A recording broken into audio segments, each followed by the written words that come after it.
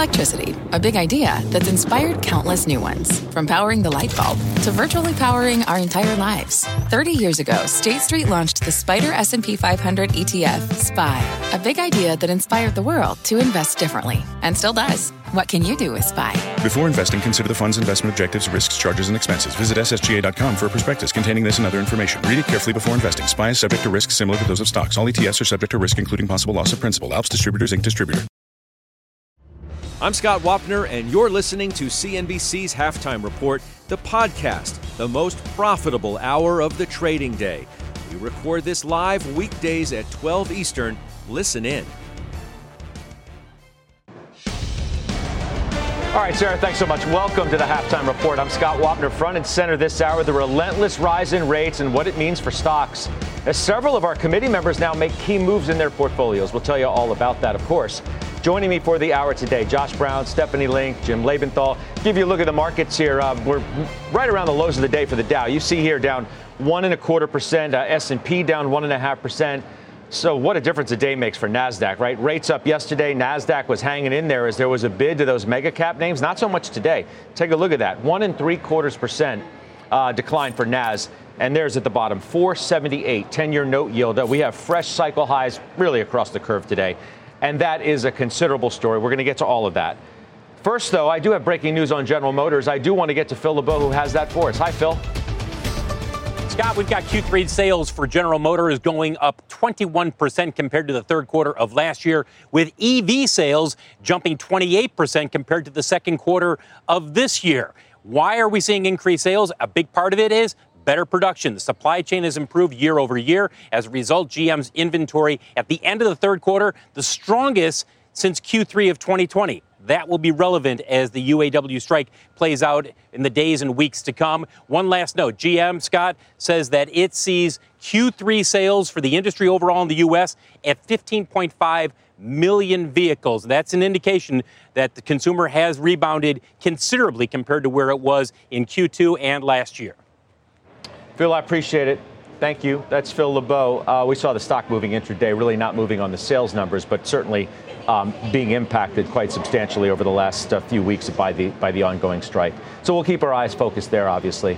I want to get to you, Jim Lebenthal, not on GM, but the fact that you've got the market under pressure, you've got this relentless, as I said, rise in rates, and it's putting big-time pressure on stocks, and yet you've raised your year-end target today on the S&P 500 to 4450. Yeah. So how do meld those two together? I will do that. By the way, great discussion yesterday. I know we're on today, but great discussion yesterday. Brian Belsky, Steve Weiss, Joe Terranova on which is right, what do rates actually mean and where the market's going. So obviously I'm with Brian on this. I think that what rates are actually saying right now, Scott, is that economic growth is a lot better than people expected, okay? And that matters for top line revenues at companies. Combine that top line revenues with margins that should be bouncing back as inflation comes down, and you're going to see earnings growing again. That's the central thesis of raising the target, is you're going to see earnings growing again. Now, that target for year end is based on where we see earnings next year, around $250 a share.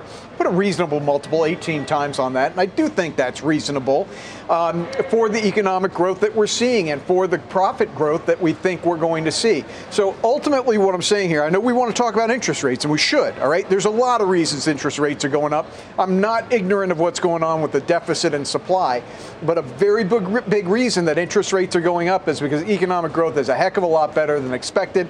And that does flow through to profits, starting with the top line and then with margins, which repair as inflation comes down. All sounds good. You can make your case as you please, obviously. The question is if rates continue to move higher. Despite all of that, can stocks hang in there or not? Are they going to get slammed as a result? Steph, Oh, sorry, you want to go to Steph? No, I want to go to you because I'm just looking at Steph's reaction as I'm asking the question. She knows exactly what I'm alluding to, right? This intense pressure that rising rates are going to put on stocks. potentially? It's almost a tautology, right? To answer your question, if rates continue to go up, then no. Of course, stocks can't hang in there. However, and I was saying this to Steph, and you kind of nodded at me before the show. If you look at a chart of the 10-year yield, I don't know if we've already put it up, but it's doing this, right? It's going parabolic. Every single chart in the financial markets that I've ever seen that does that comes back down. Now, I'm not saying we're going back down to 4.35. What I am saying is, even if rates stay higher, it's a question of, have they gotten close to the top? I think they have. So to your question, if they keep going higher, it's a problem. But I think we're pretty close to the top here. Steph, so what do you make of, this price target bump on the S&P to 4450? Whether you think that's achievable, the likelihood that it's achievable, not that, well, anything can happen. Of course, anything can happen, but what do you think? I think higher interest rates are just a challenge in general for equities, right? Because you can go out in the marketplace, in the fixed income market, and you can get a 4-year muni for 4%. You can get a 4-year corporate for 6.1%. So there's competition, right? For the last 10 years, there wasn't any competition. So you have to start to introduce, is 60-40 back? Is it where you're supposed to be? It all depends on your risk profile and your age, quite frankly. But there is competition, and I think that's one of the reasons why the markets are struggling. I will also say the speed of rates and the fact that it's gone up so fast, that's taken the markets awfully by storm too, right? So, but I do agree with Jim that the rates are higher because the economic growth is better. I mean, the ISM number still in contraction yesterday, but the new orders actually grew, and prices paid actually fell. And today, the JOLTS number, we still have 1.5 job openings out there in this country for one unemployed person. So the job market is certainly still very robust. We'll see what happens on Friday, but Friday's number is backward looking. We look at the initial claims, and we talk about this every week, and that has actually surprised to the upside. So that gives the Fed cover to do whatever the heck they want to do. Is it another 25 from here? Is it 50 from here? They can, because the job market, according to them, they can handle it. We'll have to see. But we are going to slow down because rates really are rising very, very quickly. And really, it's been surprising at how quickly. Yeah. Josh, how do you see it? So I think what Stephanie said is right, is the 60-40 back. And of course, in January, we heard it was dead because bonds had a bad year last year. But the competition from bonds cannot be overstated, especially when you're talking about the wealth management channel where I live. You talk to a client who's got a financial plan that you built for them 6 or 7 years ago during a time of low to negative rates around the world. And that client's allocation was very heavily tilted toward equities. And why wouldn't it be? It was the only game in town. You would use treasury bonds for stability so that you could ride out market volatility. LOL, not working so well this year. But predominantly, you were doing REITs, you were doing stocks, maybe you were a little bit out there doing MLPs. But for the most part, you had to do equity risk. You don't have to do that anymore. And you could have that same client. 6 or 7 years have gone by. Their goals haven't changed. They're still on pace to retire around the same time. They still want to leave X% to their kids. They could take substantially less equity risk than they would have had to in 2016, 2017, 2021, et cetera. And still, all of the Monte Carlo simulations that you're running would get them pretty damn close. So the question is, do you want the standard deviation that comes along with the S&P or not for 80% of your portfolio? Most people would say, no, I absolutely don't. What else can I do? Well, here's a solution. And when Stephanie talks about a 4% muni on a tax equivalent basis, that could be 5.75% for somebody in the top tax bracket. That's real money, very low risk, almost no volatility. So that's what's going on here. The market has to get used to that. And here's my proof. Nothing that you see going on right now has anything to do with is the economy good or not. 100% has to do with this push and pull over what bond yields are. I'd like you to consider the following. The XLU, the utility sector, this is the new tell for the market. And it's really astonishing. If you ask me, when was the last time we've seen the XLU deviate this much from the S&P 500 to the downside, the answer would be never. It has never happened. 47% of the utility stocks in the XLU sector are making 52-week lows. That hit 60% last week.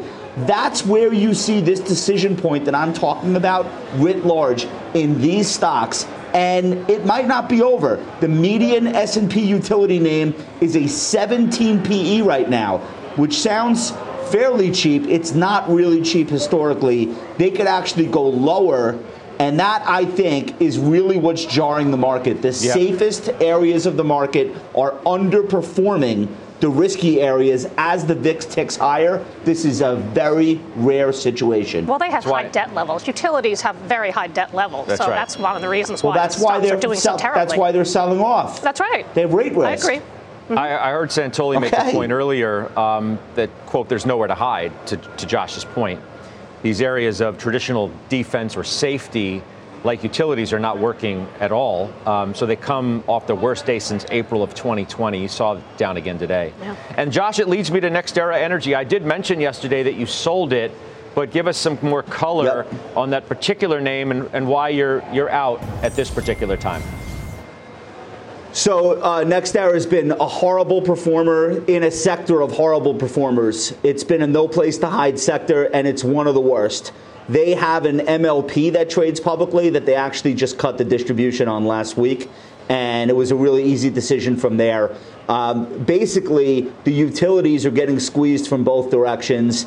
They have this situation where they're expected to pay out a certain yield. It's never going to be enough to be competitive with where overnight money is right now. They're not going to raise it to that level if they're not already there already.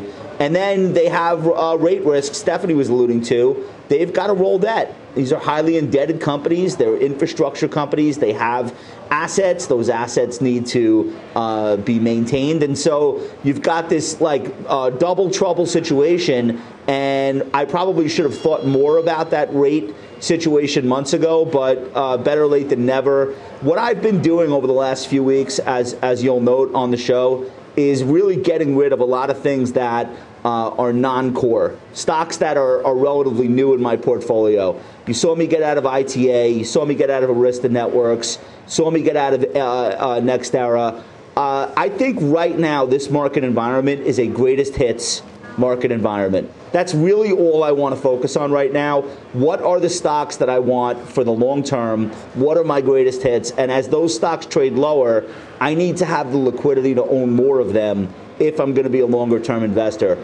I can't do anything outside of the greatest hits right now. I just don't see the risk reward. None of the trends, none of the charts are encouraging for short term anything.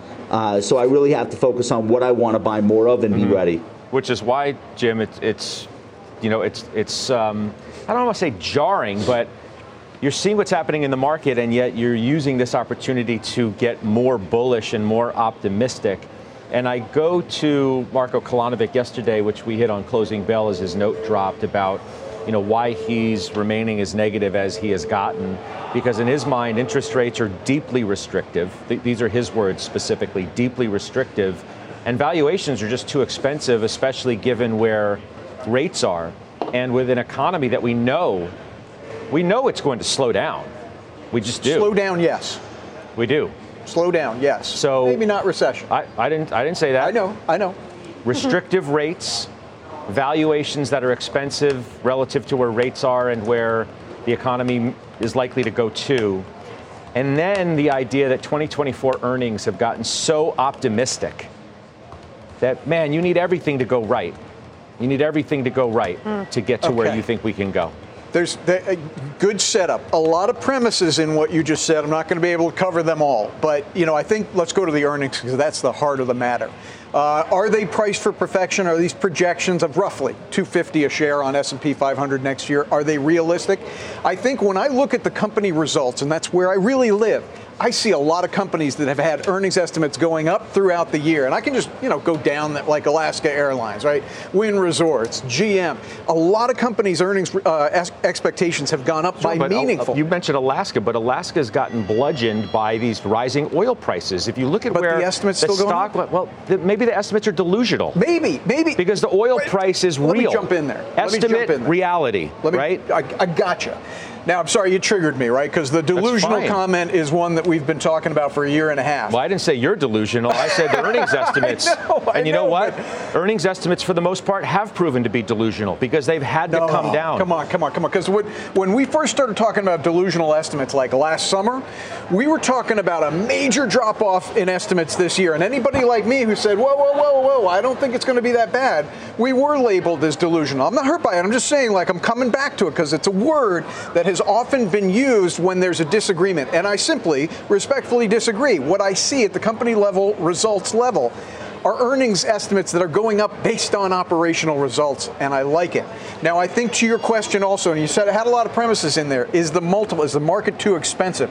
I think when you look at certain sectors, you're darn right, okay? So what Josh was saying about utilities, and, we go back a year, utilities trading at the mid-20s, low 20s multiples, I will simply tell you that was too expensive. I would say the same thing about consumer staples. But if I look at a lot of the more cyclical areas of the stock market, I see single-digit multiples with growth in earnings ahead, and boy, I'm in there. That's my conclusion based on what I see. I think FANG and parts of tech, they're priced to perfection. They really are, right? I've been selling. Those multiples have come down a bit. They have come down, but they're still relatively high, right? I mean, they're down from their 10-year averages, and so that's fine. That's like seven okay. stocks, right? Yeah, but 7 stocks that's led the market year to date, right? Of course. So I think those are priced to perfection. But I do think that energy stocks are not priced to perfection. They've had a nice run in the last month and a half, for sure. But energy is not priced for perfection. Let me get that out. Industrials are also, some industrials, especially with the onshoring that we're talking about, and that is a tailwind. Aviation is actually on fire. I mean, it's a long-term, no one can dispute that it's a long-term tailwind, onshoring, right? The bullish case that you both have made around some of the cyclical areas, manufacturing, et cetera. But it's not a near-term tailwind by any stretch. What's more of a near-term directional mover for that area is where the economy is going to go. Well, I don't think so. I mean, we saw last quarter, and I think the reason why the industrials have done so well and held up is because the earnings did come in better than expected, right? So, and now the industry, the sector is only up 1% on the year, but I mean, you have to pick and choose which ones you like. I mean, I'm in Boeing and GE, I'm in UPS, and a couple of other names. John Deere is a fairly new position for me. I think you're definitely seeing some tailwinds, not all, but I think it's a 10-year theme, Scott. Boy, this I really economy do. is stronger than any of us are giving credit for. I mean, and I hear you on the slowdown, okay? And I don't know if the Atlanta Fed is right at 4.9%, but if that's anywhere near right, of all course the manufacturing PMIs are below 50. But going in the right direction. I mean, they're bottoming. You cannot ignore the ISM yesterday at 49. That's you right. can't. Now, and new orders. That's more important than the headline. The bearish macroeconomists are saying it's a blip. Don't believe the 49 ISM. Okay, they're entitled to that opinion, and maybe they're right. What I'm saying is I'm looking at the ISM. It looks clearly to me like it's bottoming. You look at things like durable goods orders, and the sine qua non is the labor markets. You mentioned it, all right? You've got continuing claims below 1.7 million. We'll get an update tomorrow, but, weekly jobless claims at 200,000. The jolts, you pointed that out. Guys, the labor market is the most important economic indicator. I don't know. Josh, there are some who say it's pretty simple right now. Now, I've mentioned what Tepper told me the other day, and I don't mean to beat it like a dead horse, but it's relevant because to him, it's really easy. From QE to QT, okay? We've had a paradigm shift in how the last 15 years, for the most part, have been traded on free money. And now we have a different Fed. And now we have a balance sheet that's being, run off rather than bulked up. Mm-hmm. And that's having, as we see every day, a dramatic impact. You pile the issuance on regarding the deficit and everything else, and the lag effects, which have probably yet to take full effect, a consumer which may be starting to feel some pressure, earnings estimates which may be overinflated, and to him it's easy. I don't know what the multiple is. Not my words, his. So what do you do with that? Well, the multiple is a moving target, and the multiple will move up and down, but also so will the earnings. I think one of the things that's worth pointing out is that the news was as bleak or things were as uncertain last October, a year from next week, and the stock market bottomed. And most of the big NASDAQ names doubled off those lows. And there was no reason, quote unquote, there was no reason. All of the worst predictions about what would happen to earnings came true. Earnings went down, I think, 3 quarters in a row for the S&P 500. So the bears were right on earnings, but they were wrong on the demand for a certain type of stock because they couldn't have seen ChatGPT coming along. So I don't know what the catalyst is that gets this correction that we're in to stop on a dime and turn. Maybe it doesn't.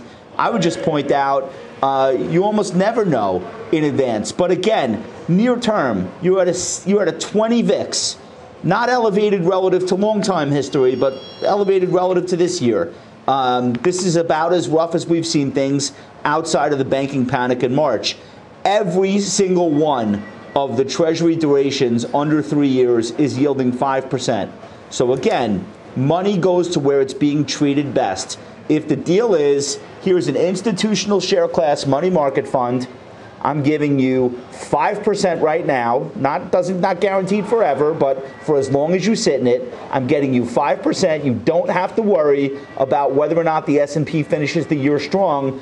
That's the hurdle rate for people putting the incremental dollar into the triple Q, into the SPY. That 8 out of 13 Treasury durations are yielding greater than 5%. That is the hurdle. And so I think David's right from that standpoint. I just wouldn't go so far as to discount that nothing else could happen that might jar us back into bullishness. I just don't know what that thing might be. He's not saying, first of all, he's not like overwhelmingly negative. I've said that repeatedly since I spoke to him on Friday. So in no way, shape, or form is he suggesting that in any regard. And anything can happen in the market. And one of the big risks to the upside, even people, like firms like Wolf, which have been negative for every month, they've been negative. Oh, yeah. Okay? Totally wrong. They see major upside risk to their bearish outlook. Why? The chase, the big seven. Jimmy says there's going to be a rip-your-face-off rally to the end of the year. He's talked about it. He's gotten more invested in some of those Magnificent Seven names as a result of the way he's thinking about it. Is that the thing that saves the day? No, profits. Is it chase? No, profits save the day. Earnings save the day. Over the long term, stocks follow profits in both directions, Scott. So to Jimmy's point and my point about the economy, that's why it's so important to follow the economy and follow all the data points and feel confident in the consumer, which is such a big part of the economy, 70%, right? And jobs and the strength in consumer is all on jobs. So that's why we talk about jobs all the time, right? And then you have a little bit of manufacturing blended in there, a couple of themes, right? A little bit of technology, stay diversified. So I don't know if you're going to get a rip your face off rally into the end of the year, but if stocks... That didn't help you, Steph. If profits come in better than expected over the long term, then the market goes higher. Josh? In 2022, that didn't help you at all. The NASDAQ fell 35% while we added jobs every month of the year. But earnings went down. But earnings fell big time. No, for this technology. This year, not last year. You said 2022. You said 2022. That's my point. You said I focus on earnings, I focus on jobs. In 2022, earnings were fine. And actually, we added jobs. The stock market got demolished. I wish it were that simple. It is that simple over the long term, Josh. Earnings fell. Especially for FANG, especially for technology. He asked you a question about into year end. He asked you about into year end. Yeah. What earnings are going to bail us out into year end? You brought up 2022. What I'm saying, into year end, into next year, if I think profits are going higher, I think ultimately the market goes higher. That was my point. Might make this easier by saying if you have a recession and profits go down, then you better be bearish. I mean, this is why I responded to you about a slowdown not being a recession. If you get a recession and earnings decline from here, we got problems. Josh, to your point, in 2022, at this time, people, and you know a lot of them and I know a lot of them, were looking at 2023 earnings and saying they're going to be down. They're going to be down year over year. They've come in flat. But there were people who were calling for sub $200 a share on S&P 500 earnings, a lot of them. That just didn't happen. That's where this market rallied this year. Let me ask you, absent the summer AI boom and all of the stuff that thankfully we got from let's say Microsoft, NVIDIA, Oracle, Amazon, that, like, absent that, we probably would have had earnings that were worse than how they came in. And actually, if you look outside, well, I mean, these are the biggest Josh, components in the index. I get where you're going, but I think you'll agree with me that the problem when we start slicing and dicing is, okay, I could say, well, if we took out energy earnings this year, you know, if you want to say it's all on FANG, I mean, there's legitimacy to what you're saying. I'm going to say, okay, well, if you take out energy, well, tech is 30% of the market, though. Energy isn't. So well, I'm not cherry picking. Wait, no, I'm not accusing you of anything. But in terms of earnings contribution, technology is a heck of a lot less than its market cap. We're not buying earnings. We're buying stocks. We're buying stocks. We're buying stocks based on earnings. I disagree. But you're buying stocks based on earnings. That's at the end of the day, that's what we're doing. That's what we're saying. They don't necessarily move in the same direction. Yes, they do. Over the long term. Yes, they do. Over the long term, they absolutely do. Okay. All right, let's take a break. Because coming up, we have another big committee move to get to. The Dow stock that Jim Lebenthal is buying. It's down nearly 20% this year. We'll tell you what it is in 2 minutes. Old Dominion Freight Line was built on keeping promises. With an industry-leading on-time delivery record and low claims rate, we keep promises better than any other LTL freight carrier. Because we treat every shipment like it's our most important one. Which means we do the little things right, so that we can keep our promises and you can keep yours too. That's what drives us. To learn how OD can help your business keep its promises, visit odfl.com. Old Dominion, helping the world keep promises. What does it mean to be rich? Maybe it's less about reaching a magic number and more about discovering the magic in life. At Edward Jones, our dedicated financial advisors are the people you can count on for financial strategies that help support a life you love. Because the key to being rich is knowing what counts. Learn more about our comprehensive approach to planning at edwardjones.com/findyourrich. Edward Jones, member SIPC.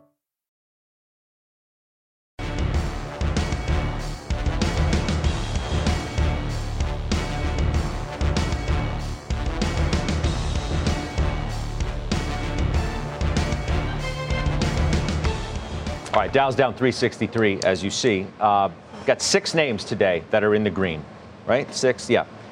Nike's one of them, and Jim Lebenthal's buying Nike. Why? There's a simple truth in equity investing, Scott, and for everybody listening. Buy great companies. And if you get the opportunity to buy a great company at a good price, do it.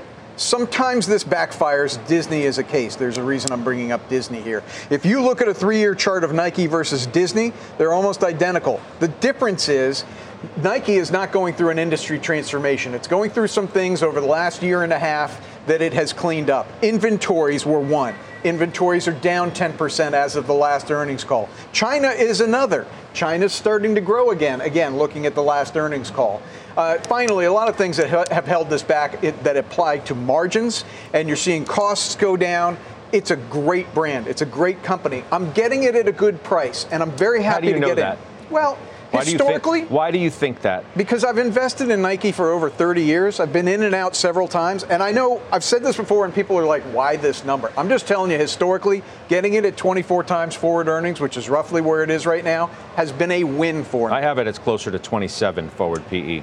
24. I have it at 24 using FactSet, but whatever. You know, it could be it's on a weird year, Scott. So if you're looking at 20, I'm just 25. looking at what's written on my thing. Okay, that's all good. There's one problem with the purchase. By the way, the 10-year average is 28 times. So if it was 35 times, in January. Yeah, that's right. There's one problem totally with the derated purchase. as a result. It's a terrible chart. I mean, I'm sorry, I'm trying to jump in front of Josh here. It's a terrible chart. So I've bought a little. I will add to it over time. It all depends on what you think EBIT margins can do. Here's the forward PE right there near 27. I don't know. Well, at any rate, looking at FactSet. Josh Brown, we watched the stock go down. Yeah. You said you were looking at it. You were thinking about it as of last week. What do you make of Jim's buy? It's the same. I want Jim to make all the money in the world, and I think given enough time he will. It's the same chart as Disney. These are both great companies. I appreciate Jim pointing out the fundamental distinction of what Disney is weathering versus Nike. I agree. It's not the same situation. I said before the earnings, the stock was 90. I said I think it gets to 80 before it gets to 100. I still feel that way. It got close to 100 after reporting, gave up like half the gain. It just feels so heavy to me. And Disney, I said Disney with a 7 handle, I'll get interested when it was at 90. Now it's 79 today. Still not interested. But I'm saying, like, these stocks are just heavy, and they have the same shareholder base. It's the same type of person who buys Home Depot, Nike, Disney. These are amazing companies. Nobody would disagree. Just technically, they feel really, really heavy. Okay. I hope I'm wrong, but I think there's a better chance later. Let me get a thought from you, Steph. For me, it's all about EBIT margins because freight costs are coming down, raw costs are coming down, and inventories are coming down. And that's going to be very powerful for operating leverage if sales can stay strong. And with China coming back, I think that's pretty exciting. Two quarters in a row of double-digit growth in China. That's really impressive. Sorry, you think now's the time to buy it? Yeah, I do. I mean, I own it higher, unfortunately, but I do think for the long term, I think they're in very good shape. They're gaining market share, substantial market share, and they actually can also increase price. Average selling prices were up in every single region last quarter. All right. Bertha Coombs has the headlines for us. Hi, Bertha. Hi, Scott. The Biden administration announced that major drug companies have agreed to price negotiations with the federal government. Companies include Johnson & Johnson, Merck, and Bristol-Myers Squibb. The Centers for Medicare and Medicaid Services named those first 10 prescription drugs that will face negotiations with the federal government to determine prices for some of the most expensive medications. Final prices are not expected until September of 2024. President Biden called leaders of U.S. allies, the European Union and NATO, to convey American support for Ukraine today. Congress recently passed a package to avoid a government shutdown that included no new aid for Ukraine, sparking doubts of future support. The call comes as European Union leaders meet in Kyiv to show public support for the war effort. And the United Nations Security Council voted to send a multinational armed force to Haiti to help combat rising gang violence. Forces led by Kenya will be in country for 1 year. This is the first time in 20 years a force will be deployed to Haiti. Scott, back over to you. All right, Bertha, appreciate it. Thank you. Bertha Coombs up next. Well, we have more committee moves to get to. It's just one of those days. I've got some action all over the place. Josh Brown, he's selling an energy stock. We'll talk about it next. B2B selling is tougher than ever, and we feel your pain. If you're struggling to close deals, consider giving LinkedIn Sales Navigator a shot. This sales intelligence platform helps professionals like you engage high-value customers, drive higher revenue, and increase sales performance. Sales Navigator also guides you in targeting the right buyers, highlights key signals such as job changes or which accounts you should prioritize, and uncovers hidden hot prospects so you can find those buyers that are most likely to convert. Fueled by LinkedIn's 1 billion member platform, Sales Navigator gives you the most up-to-date first-party data, enabling you to unlock conversations with the people that matter. Right now, you can try LinkedIn Sales Navigator and get a 60-day free trial at linkedin.com/halftime report. That is linkedin.com/halftime report for a 60-day free trial. Let LinkedIn Sales Navigator help you sell like a superstar today. Just go to linkedin.com/halftime report and get started.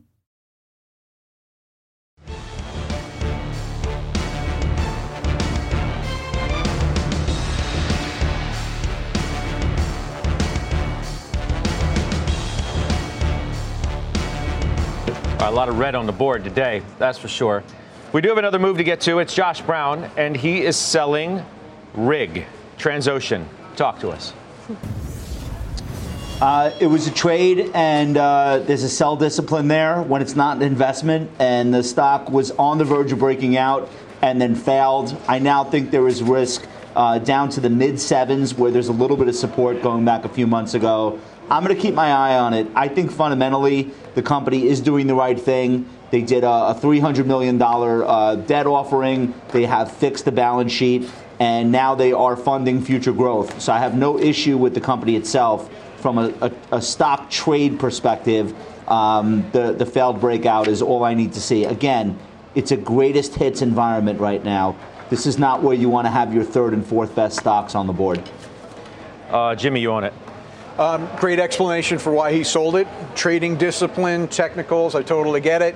Fundamentals, and I hear Josh agreeing with me. Fundamentally, I really like this story. By the way, that $300 million debt offering at 8%. All right, that is not a high yield, risky company. This is a company that is doing well. And the thing that I'm looking for, and Josh knows this is not a disagreement. The thing that I'm looking for is 1/3 of their fleet is cold stacked. And that has to come back on the markets because the rest of the rig fleet globally is pretty much contracted at this point in time. So that's the catalyst that I'm looking for, is those cold stacked rigs coming back into the market with contract announcements. That's the catalyst I'm looking for to break the technical trend that Josh is talking about. Steph, no rig, but you got Chevron, Diamondback, SLB. You're very overweight energy. I am. I'm 10% in my portfolio. I might trim a little double, bit. Double, right? That's double the market? Yeah, double the market. So I still like energy very much. I still like the stocks that I own. So yeah, maybe I trim if we see a rally, but you know, the industry has actually pulled back 5% from the highs. I'm more inclined to go the other way, right? Like if we see another 5%, because I do like these companies very much, Schlumberger would be the one that is my favorite at this moment. All right, so we'll take another break. We'll come back with another move. In fact, it's part of our call of the day. We'll talk about it with Steph after this.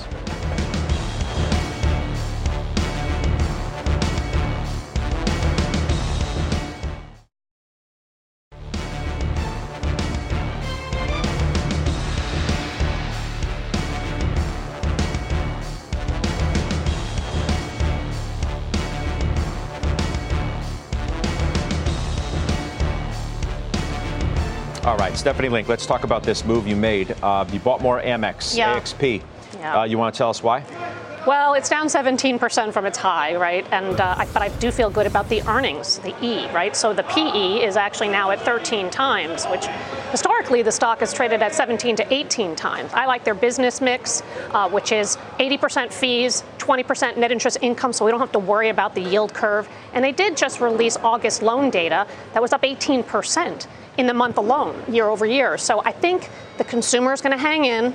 I think they're gaining market share, and I like the valuation. All right, Morgan Stanley, they like the stock. They're super bullish. I mean, super bullish. Yeah. They raised the price target to 188. You know where it was before that? Yes. 185. Well, at least it's going in the right direction. They're growing more bullish. It's going in the right direction. Could be worse. Couldn't resist. I know. Okay, here's a call. Delta, price target gets cut, Jimmy, to 40 from 50. So you got cost pressures. Think about oil, right? I mentioned Alaska earlier. You can throw up, if you take a look at this, you could throw up Alaska too. Same deal. So these companies have been optimistic with their earnings, right? We all get it. People were traveling. What's the story though now? Yeah, I like the way you set that up, because I think what the market is saying, yeah, people have been traveling like crazy, right? We're 6% on a trailing 7-day basis, 6% in total airline traffic above pre-pandemic level. And we've been at that level for a while. So people are traveling, but the market thinks it's going to end at any point in time. I think this still goes back to how much of a slowdown. Okay, exactly. How much of a slowdown. But I'm not sure, Scott, that it does slow down. And here's why, and this is the crux of everything in the markets right now. Job strength, inflation coming down, real average hourly earnings going up. I think people continue to travel. I mean, we've been talking about travel falling off for a year now, and it just hasn't. That's fair. Let me sum it up. That's so true. By the way, the transports below their 200-day on an interim basis, just yet another one of those tension points in the market today. Terrible. But let me sum it up by saying this. Yeah, the cost pressures are real. That's a fact. But the top line looks like it's going to grow if what I just said about average hourly earnings on a real basis and jobs continues to be the case. Okay, I was going to move on until I noticed this line from Stephanie Link, who owns Boeing like you do. I would not, this is a quote, I would not own an airline. Thanks, Patty. No, I would not. Exactly. I think Thanks, Patty, for putting that in there, Patty. giving me more material here. I think they're trading vehicles, and I'm just not good at that, right? And they are so focused on oil and what happens with oil. I have no problem with your demand problem, no problem whatsoever. I agree with you. I just think it's hard when times are good. These companies can't really outperform. So when you have these headwinds with oil, I just think it's challenging. That's the point, right? So Here you've had the most incredible period of air travel that I think any of us in our lifetimes almost can remember, okay? They've talked nonstop. Bastion, all these CEOs, okay? Demand's not letting up. We selling tickets like it's popcorn. The stock's up 9% year to date. Frustrating. If Steph's point, if not now, when? Look, it's a good point, and she and I agree on a lot of things. It's good, healthy when we once in a while disagree. I'll simply say this. The companies are making money. There are positive cash flows, and you know what they're doing with those positive cash flows.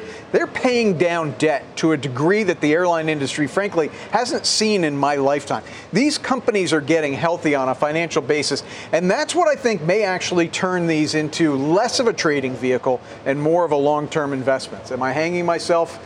If I am, come back and you'll find out. But I mean, just address that one point, though. Okay, paying down debt, that's all good. Everybody wants a more healthy balance sheet, obviously. But if not now, when? If you're going through the biggest air travel boom in our lifetimes, post-COVID, and the stock still isn't really doing much, it's underperforming the market at large. I'll go back to where I started. I think its underperformance has to do with this question of, are we headed into a recession or not? Slowdown, this stock is ridiculously underpriced. Recession? It's probably appropriately priced. But as I've been saying for quite some time, I see a slowdown, yes, from an incredibly high growth rate. I don't see a recession with the economic statistics coming out. Okay. I mean, look at the PEs, right? Steph, under 6. Yeesh. Under 6. You know what they remind me of? I don't trust they remind me of? You want me to finish? What other stocks have PEs around 5 and 6? You want me to finish the sentence? General Motors. Ford. It's a good day on the show, folks. Right? It's a good day on the show, folks. I'm glad you're watching.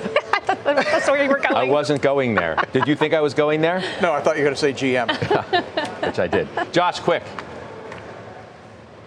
No. The answer is no. No, for no reason. No what? No airline stocks, never, unless you're trading it. There's no long-term investment in airlines. Enough already. All right. We'll come back with Mike Santoli, our senior markets commentator. His midday words next.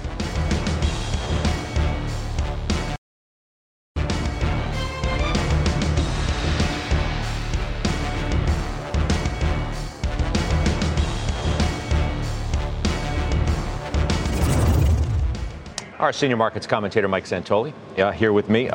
This doesn't seem too complicated, clearly, right? Transport's having trouble. Utilities, brutal. Rates up, stocks down. There's a familiarity to it. Let me try to draw a little bit of nuance, which is today. And that's what you do better than anybody, so yes. Look, today the bond market was at least reacting to a piece of fundamental news. It wasn't just vague, too much supply, momentum downward in bond prices. There are no buyers. The Chinese are selling. It was all this kind of looking at all the ghosts. Why the yield's going up? Today, part of the story is bonds at under 4% were in the wrong spot for the economy we have and what the Fed's been telling us forever. So we at least have that. It doesn't help in terms of stocks trying to absorb it necessarily. And so now you're in the game of, have we started to get more washed out? And you look at the extremes in the breadth numbers and maybe on the borderline of that. And last week I was saying how everybody watching for a 20 VIX and we stopped at 19.7 and now we kind of tack on. So it's a little incremental. I do think that there's something interesting about there's no one part of the market that stands out as getting excessively punished today. I was just looking at small caps, equal weight, NASDAQ 100, S&P 500, all down about the same amount. Mm-hmm. It's just a 1-point-something% haircut across the board. So we reprice. Everyone wants the yields to kind of burn themselves out on the upside to see what we really have in the way of a fundamental backdrop and then figure out how we price things off. I quoted you earlier when you said this morning, this is a day where there's no place to hide. It's looked like that, yeah. I mean, so you get a little bit of a bounce maybe in some utilities today, and some of the traditional defensives are starting to wake up. But no, in general, it's basically what's fascinating, though, is we were so fixated, and I certainly was, about the market's panicked that the economy can't handle rates up here, right? That was what I was saying for 2 weeks. And now, well, it's August jolts. You don't know if that's what today's economy is, but it's sort of a different narrative right now, which is if the economy's going to hang in there, higher for longer is with us, but also makes sense. And this is what the Fed told you was going to happen? Yeah. And what the Fed, I think you can say, wants to happen? And then we'll see what happens from here. Well, we'll see what happens. That's what the market's afraid of, because at some point people feel like, well, there's going to be a policy mistake if we go too much longer with this. But we'll see. Look, 12 of them said they expect another hike this year in the September meeting. So the fact that they're coming out publicly and saying we probably need one more hike doesn't tell you anything you didn't know 3 weeks ago. No, but they've, for a while, though, the market moved in a different direction from the Fed. Right? Now we're coming more into line, which is the jarring nature of what we've witnessed. I'll see you on closing bell. All right, it's Mike Santoli. Final trades are next.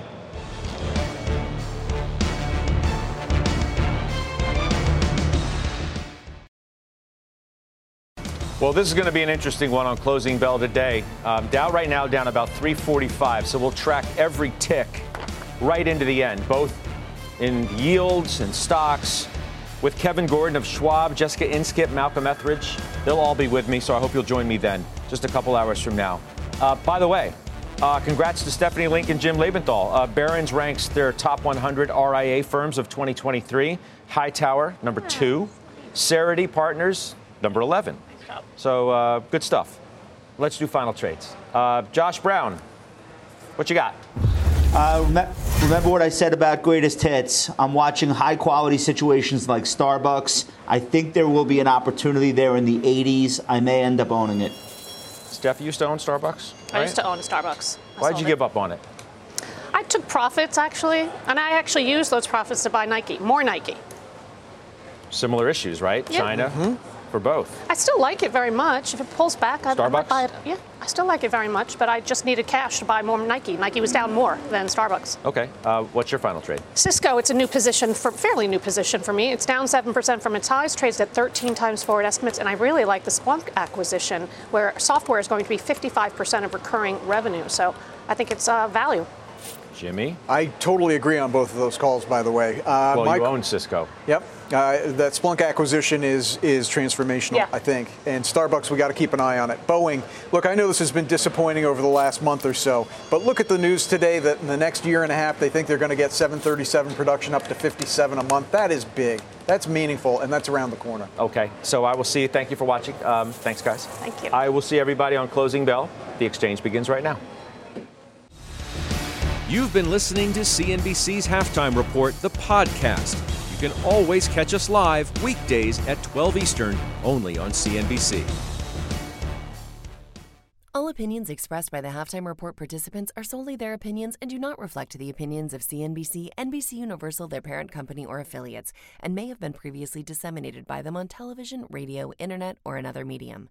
You should not treat any opinion expressed on this podcast as a specific inducement to make a particular investment or follow a particular strategy, but only as an expression of an opinion.